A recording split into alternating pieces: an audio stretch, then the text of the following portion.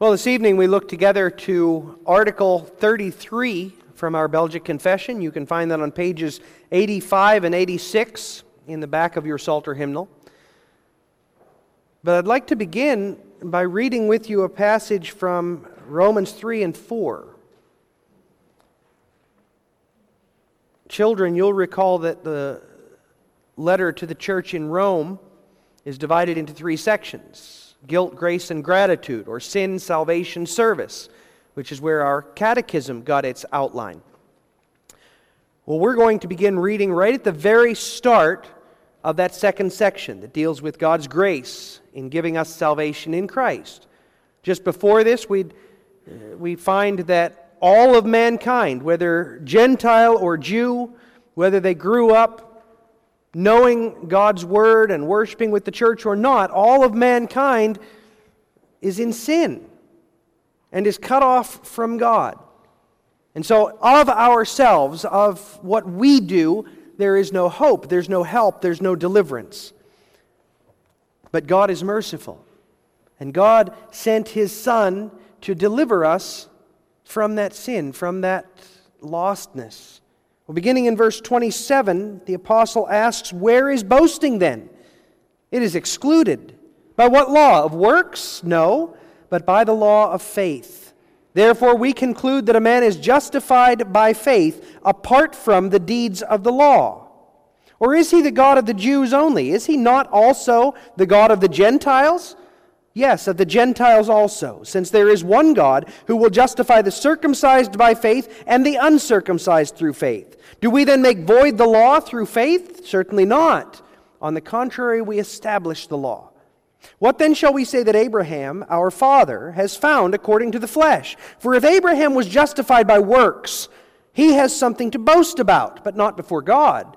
For what does the Scripture say? Abraham believed God, and it was accounted to him for righteousness. Now to him who works, the wages are not counted as grace, but as a debt. But to him who does not work, but believes on him who justifies the ungodly, his faith is accounted for righteousness. Just as David also describes the blessedness of the man to whom God imputes righteousness apart from works, saying, "Blessed are those whose lawless deeds are forgiven and whose sins are covered. Blessed is the man to whom the Lord shall not impute sin." Does this blessedness then come upon the circumcised only, or upon the uncircumcised also? For we say that faith was accounted to Abraham for righteousness. How then was it accounted? While he was circumcised or uncircumcised?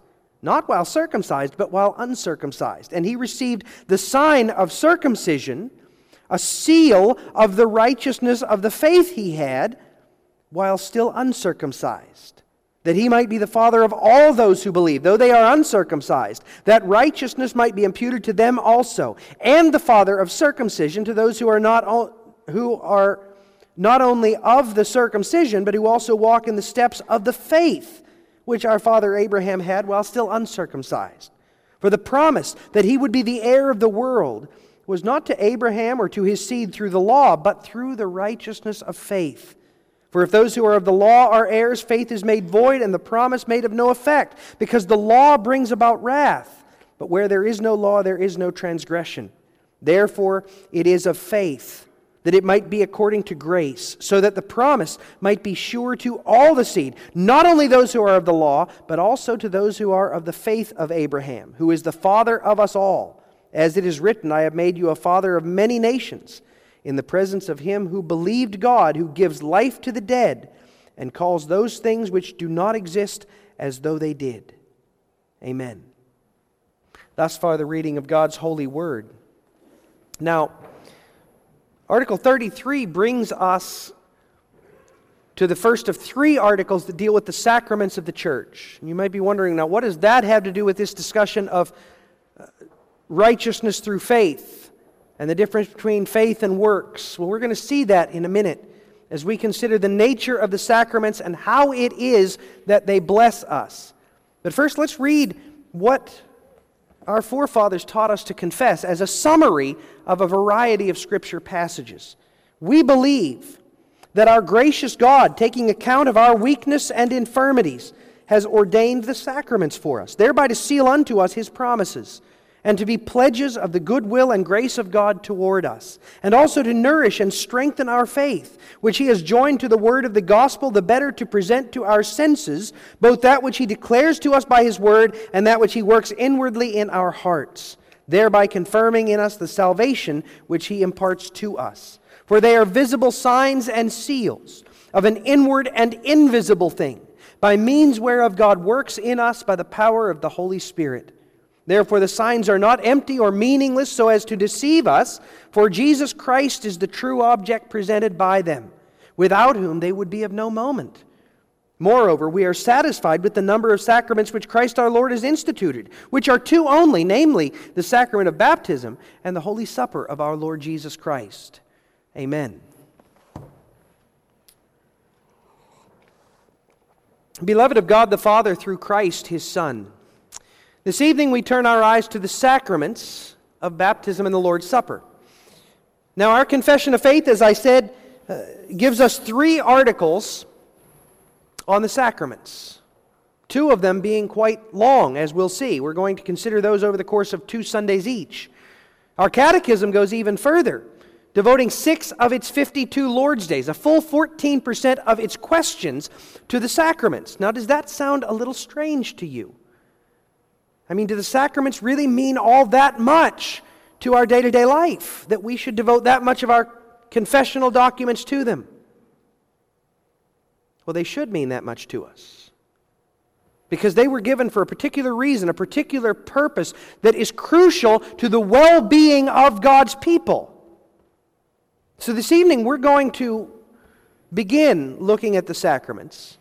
And Lord willing, we'll continue for about a month, beginning today by looking at the sacraments in general, what they are, why they were given, how they're meant to work in the life of God's people. Then we're going to look at baptism in general, what it is, what its purpose is, what its message is, and then how baptism works in the life of the covenant community of the church. And then we're going to do the same thing with the Lord's Supper, looking at it generally, and then looking at it in its particular outworking within the covenantal life of the church. In other words, we begin with a broad look, and then we get progressively more focused. And our prayer ought to be that as we consider the sacraments, we might come to a greater appreciation for why God has given them to us, and how we should expect them to work within our lives, within our hearts, within our faith.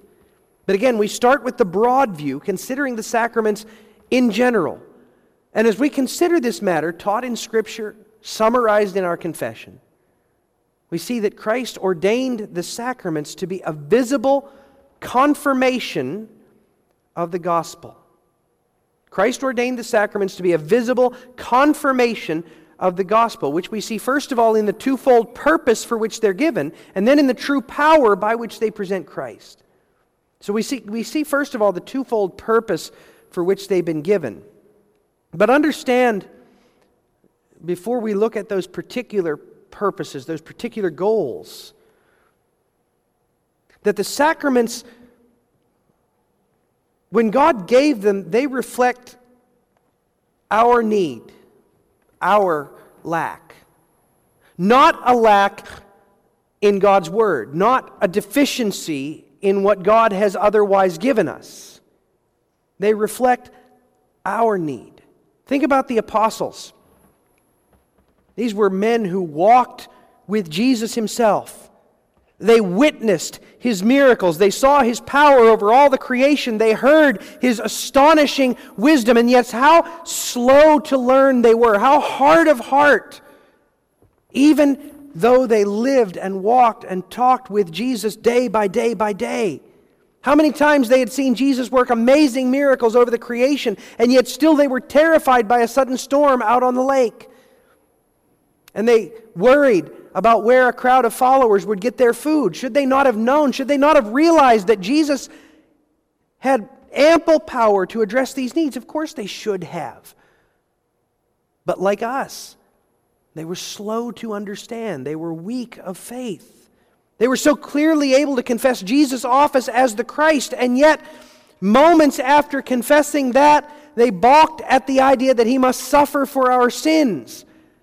And just a few months after They stood dumbfounded as he died on the cross, not recognizing that this is what he had been talking about all along.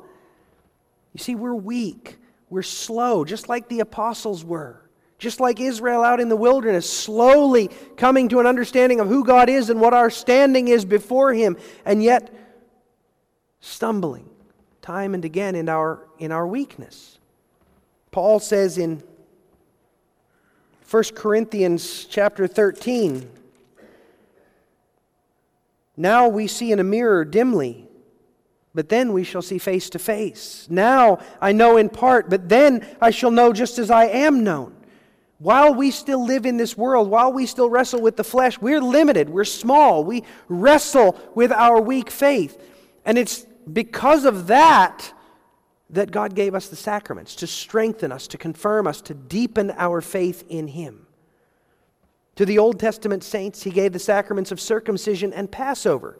These were sacraments that pointed forward to the coming of Christ. They were sacraments of bloodshed, sacraments of suffering, sacraments of shadows that hinted at what was to come. Today, we don't celebrate circumcision and Passover anymore because those sacraments have been fulfilled by Christ. He shed the blood of which they spoke. He replaced the shadow with the substance. And so He replaced circumcision and Passover with new sacraments, baptism and the Lord's Supper. Sacraments that point backward at what Jesus has already accomplished. Sacraments of triumph that demonstrate Jesus' fulfillment. But even though the sacraments themselves have changed, what has not changed is the essential purpose of those sacraments. Because as they are today, so they were back before Jesus came. The sacraments were given to give us assurance as seals, and to give us understanding as signs. That's the twofold purpose. They're to be seals and signs. First of all, seals to give us assurance.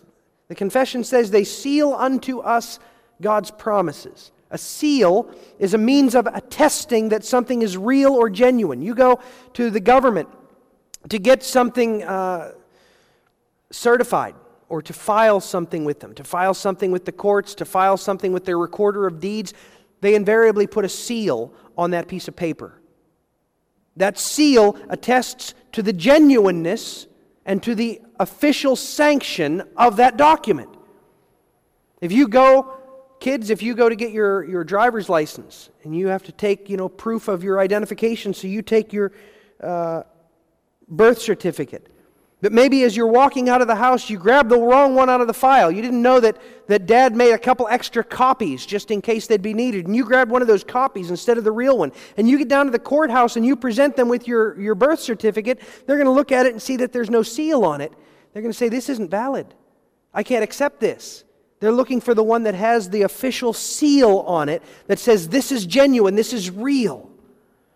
The seal is that which attests to the truth of a thing. In the sacraments, in the case of the sacraments, they seal the promises of the gospel. The water of baptism, when it's administered by an ordained minister of the church within the worship service, those waters testify that this person has truly received the promises of God's covenant. The bread and the wine of the Lord's Supper received from the hand of an elder. These declare that the sacrifice of Christ has been given for you. And likewise, our confessions say the sacraments are pledges of the goodwill and grace of God toward us. What's a pledge? A pledge is a token given to prove someone's trustworthiness. When you make an offer to buy a house, generally you put that offer on paper and then you turn it in to the seller along with what's called earnest money. That earnest money is a token, it's a pledge. It says, "This is how committed I am to fulfilling this offer. This is a foretaste. This is a down payment on what I've promised to pay you for that house." Well, in like manner, the sacraments stand as a pledge of the promises God has given to us. When the water of baptism washes over the body, we know that water is able to wash away dirt. And the Lord says, just that way, with just that confidence, that certainty. The blood of Christ will wash away the dirt, the defilement of your sin. When you feel the bread on your tongue nourishing your body, that's a pledge. So too will Jesus feed and nourish your very soul. When you taste the tang of the wine on your tongue, He's saying that's how confident you can be, that you will drink the wine of Christ's victory in the marriage feast of the Lamb. They're a means of assurance, a means by which God helps us to be certain of the promises of Christ. That's why I read to you from Romans 3 and 4. Baptism is the sacrament that replaced circumcision. We talk a lot about circumcision in this passage because Paul's trying to make the point that circumcision isn't what made Abraham righteous. You see, there was a debate in the church at that time. The church in Rome, as throughout much of the Roman Empire at that time, in those early days, comprised two separate groups. There were Jews and there were Gentiles. And many of the Jews, they had grown up having been circumcised, having kept the ceremonial law of Moses, all of which pointed forward to Christ. And they cherished that fact, that it was all pointing forward to Christ. And so now these Gentiles are coming in, circumcised. They haven't kept the cleanliness laws of Moses and all of those ceremonial laws. And these Jews are saying you have to keep the ceremonial law. You have to be circumcised. You have to only eat kosher foods. You have to avoid that which is unclean because all of that is part and parcel of the covenant. And Paul's saying absolutely not. You don't have to be circumcised in order to be saved. Not only because circumcision has been fulfilled by Christ and now has been replaced by baptism, not only because of that, but because the sacrament doesn't make you righteous. The sacrament isn't what brings you into Christ. And he points out how Abraham, he was justified by his faith. What did he say in chapter 3? We conclude that a man is justified by faith apart from the deeds of the law. Even if Abraham had been given all the law given through Moses, none of that would have made him righteous. It was by faith. He believed the Lord, and this was counted to him as righteousness, because in believing the Lord, he was looking to Christ. In believing the Lord, he was resting on the faithfulness of Jesus. And then he points out, verse 11 of chapter 4, he received the sign of circumcision as a seal of the righteousness of the faith he had while still uncircumcised. He believed God and God counted it to him as righteousness, and then afterward God gave him the sacrament. That through that sacrament he might have confirmation of what he already had, which was righteousness in Christ. He tells us that so that we can understand rightly the purpose of the sacrament. The sacrament is not given in order to make us righteous, in order to bring us to Christ, in order to establish us as believers. No. Faith does that. The faith that God imparts to us, the faith that causes us to trust in Christ, that's what makes us right before God. And the sacrament was given to strengthen that faith, to give us assurance of that faith, to make us more firmly hold on to Christ by whom we're righteous. It just confirms what we already have. But it's faith that justifies us, faith that unites us to Christ. We find a beautiful illustration of that in Mark chapter 4. Mark chapter 5 rather. At the end of Mark 5, Jesus has been called to the house of Jairus. He's a ruler among the Jews. His daughter had been very sick and had just died. Jesus comes into the house. It's filled with mourners who are weeping at the death of this little girl who was about 12 years old. Jesus casts them all out. He says, she's only sleeping. They start mocking him. We know what dead is, they're saying. But he put them all outside, and he took the father and the mother of the child and those who were with him and entered where the child was laying. Then he took the child by the hand and said to her, Talitha cumi, which is translated, little girl, I say to you, arise. And immediately the girl arose and walked. She was dead. This is an image of our salvation, folks. I mean, it really happened, but it's an image of our salvation. She was dead. And Jesus touched her and He spoke to her. And she had life. And then she arose and He commanded them and said that something should be given to her to eat. She had been given life. He spoke to her, He touched her, and she arose back to life. But now she needed to be nourished. Now she needed to be strengthened that she might recover from the weakness of her illness. And that's the way He brings us to life. First, He touches us and He speaks to us by His Word and by His Spirit. And we come to life. But then, having been given life, we need to be nourished. We need to be strengthened in the faith by which He has given us life. And it's for that purpose He's given us the continual preaching of God's Word and also the sacraments. Those sacraments are the food, part of the food by which He strengthens us, builds us up in the faith, draws us closer to Him, gives us assurance of what we believed. So the sacraments are a seal. They give us assurance. They're a pledge of that which is to come that strengthens our faith. But not only are they seals, they're also signs given to teach us. God created us with the ability to learn from more than just the words that we hear. We learn also by the things that we see, and the things that we touch, and the things that we smell. That's why in school, kids, you often see your teachers using various teaching aids. You'll see them draw diagrams on their whiteboards, right? In high school, some of you kids maybe have learned in biology from dissecting small creatures. Our young children often learn by quiet books. You guys still do that? You know, little books made out of fabric that have buttons and snaps and zippers and crinkly pages and different things that they can use their tactile senses in order to learn from. Inherently, we understand our need for that kind of supplemental instruction that goes beyond what we just hear. And God understands our need. He made us with that ability to learn in these various ways. And so He devised images, He devised signs to teach us. And those signs are the sacraments. But of course, man always tries to do better than God. Man is always tempted to find his own way. Rather than be satisfied with the images that God has given us, man has always been tempted to find his own images. In the Middle Ages, they did it with artwork. They created stained glass windows that were meant to depict stories from the Bible. They made statues of saints and frescoes of the Bible stories. And those were seen as teaching aids for the unlearned, for the common people. But those teaching aids soon became the only thing by which the people were taught. As sermons disappeared from the churches, and when they were taught in a language the people couldn't even understand.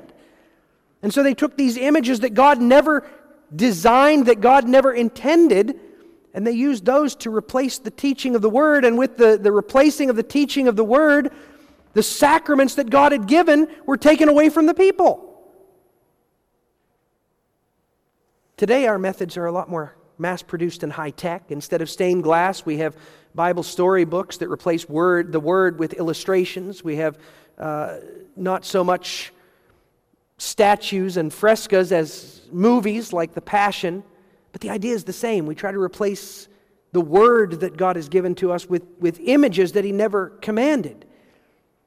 We don't need to do that, because God has given us images that strike at the very heart of the gospel and that are aimed at instructing us in a way that's absolutely perfect. Perfect because God designed it. Notice how our confession emphasizes the priority of the Word over the image.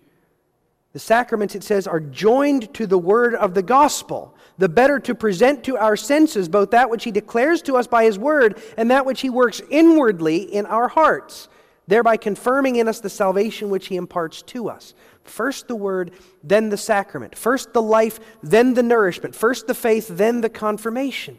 You see, we must not ever separate the visible Word from the spoken Word. When we remove the sacrament from the sermon, we start focusing on the sacrament itself, and that becomes superstition.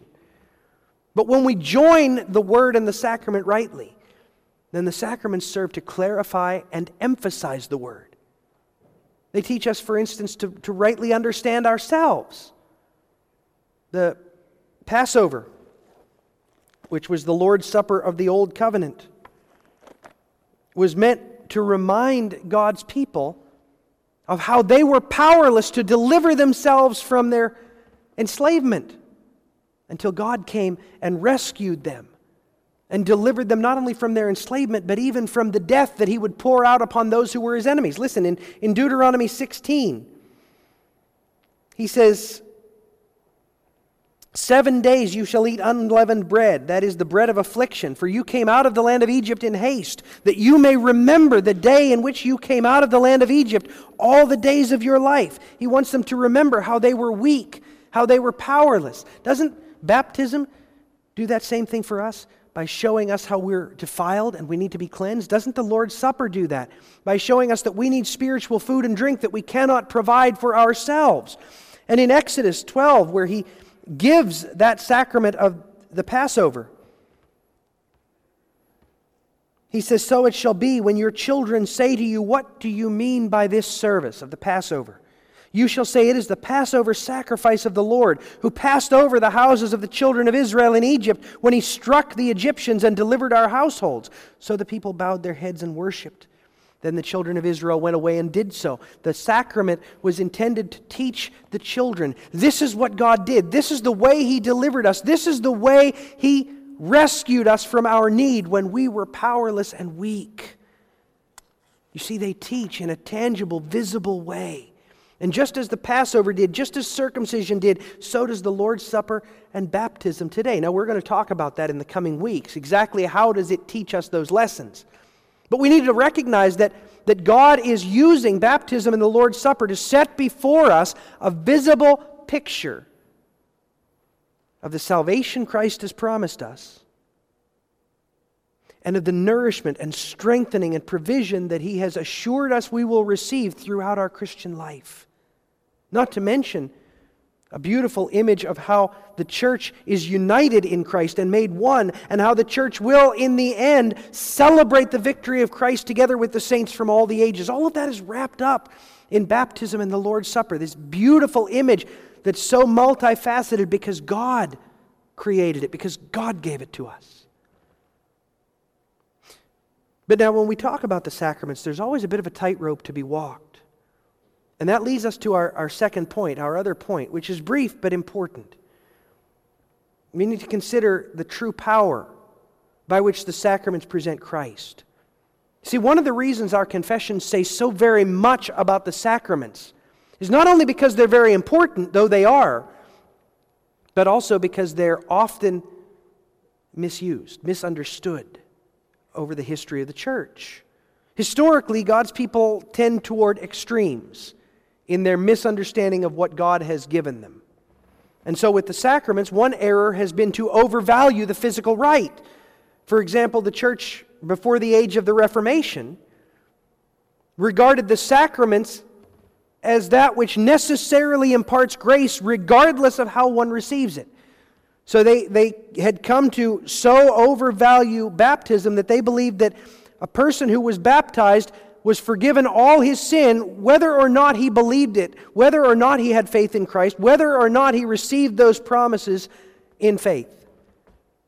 They believed that the sacrament worked almost magically. And when someone received the Lord's Supper, they believed that they were receiving the strengthening and the nourishment of Christ, regardless of whether they believed it, regardless of whether they were joined to Christ by faith. That's an overvaluing of the sacrament as something which works superstitiously, mechanically. But it doesn't square with Scripture. Romans 4, verse 16, we heard, says, it is of faith that it might be according to grace, so that the promise might be sure to all the seed, not only those who are of the law, but also those who are of the faith of Abraham. A man is justified by faith, not by works of the law. So the sacraments can't impart grace on their own, only through faith. We shouldn't set them on that high of a pedestal. But on the same time, we shouldn't undervalue them. That's what Ulrich Zwingli, the reformer who did so much good, but when it came to the sacraments, he said they were merely signs given simply to bring to our remembrance what Jesus did. But he said they didn't impart any power, any strength, any spiritual nourishment. The Anabaptists made the sacraments merely human. They made them a pledge of our faith, a demonstration of our belief, but they said they had no power from God, no intention of God working through them. Both Zwingli and the Anabaptists, they failed to wrestle with the weight which the Bible lays upon the sacraments. In contrast to both extremes, our confession says that the sacraments are visible signs and seals of an inward and invisible thing, by means whereof God works in us by the power of His Holy Spirit. So they do have power, but it's the power of God worked in us through faith. So what that means is we need to always remember baptism, the Lord's Supper, they don't have power in and of themselves. They can nourish and strengthen us. They can confirm and emphasize and assure us, but not of themselves. Not of themselves. Only as God uses them through the faith that He's given to us. Again, as Romans 4 says, it is of faith that it might be according to grace. Grace comes through the faith that God has given us as we look to Christ and as we see what Christ has done through these sacraments. Yet at the same time, we need to recognize that He does work through these sacraments. He does give us strength through them. Despite the protests of Zwingli and the Anabaptists, the sacraments really are a means of grace to us if we receive them by faith. Because as we receive them by faith, God uses these sacraments to confirm that what we believe is real. And that those promises we've heard really come to us. They're not just for other people out there. They're not just vaguely for some people. No, they're for us. Just as surely as the water wet my head, just as surely as I taste the bread on my lips, so surely, so concretely can we believe that God has given that to me, to benefit me. But this is a matter of inward working, by faith through the Holy Spirit. Romans 2 says, He is not a Jew who is one outwardly, nor is circumcision that which is outward in the flesh. But he is a Jew who is one inwardly, and circumcision is that of the heart in the Spirit. It's not enough to physically participate in the sacrament. We have to believe what the sacrament signifies. And you say, well, how can that be when we baptize infants? Well, we're going to talk about that in the next 2 weeks, but what we need to remember is, children, you were baptized, most of you, before you ever remember. But throughout your life, you're called to believe, to receive what was done to you by faith, to believe that what God spoke to you and about you is real and is true. And so after the fact, we receive it by faith. But when we do receive it by faith, whether the sacrament of baptism or that of the Lord's Supper, when we receive it by faith, God imparts to us the strength of Christ. God unites us more closely with those promises He's given to us. God strengthens us. And He gives us a maturity of faith that we could receive in no other way than by participating through faith in these sacraments. So what that means is they're not optional. Just as He has not called us to make a whole raft of images according to our imagination and our understanding, He hasn't called us to do that, but He has called us to use the images that He has set before us of baptism and the Lord's Supper, to take hold of them with joy and with faith and with understanding. That means, Mom and Dad, that when your children say, "What do you mean by this service?" that you explain to them. And if they don't ask, that you encourage them to ask. When you know the Lord's Supper's coming up, that you say, "Hey, by the way, church is going to be a little different than usual this morning. Do you understand what we're doing? Do you know why we do that?" And that you encourage them, even though they're too young to partake yet, that you encourage them to trust in what they see, to believe the promises they witness, and to consider the lesson that they're beholding in their eyesight. And when they see baptism, you explain it to them. Hey, what does that look like? Doesn't that look like a baby getting a bath? Huh? Well, why do we give a baby a bath? And you explain the imagery, the symbolism that's set there so that they can take hold of those promises in their own small way, their own young way. And they too can benefit. They too can be blessed as they put their faith in the Savior who is portrayed before us. But we must use these sacraments, young and old, one and all, because God has ordained through them to strengthen us, to build us up, to draw us near.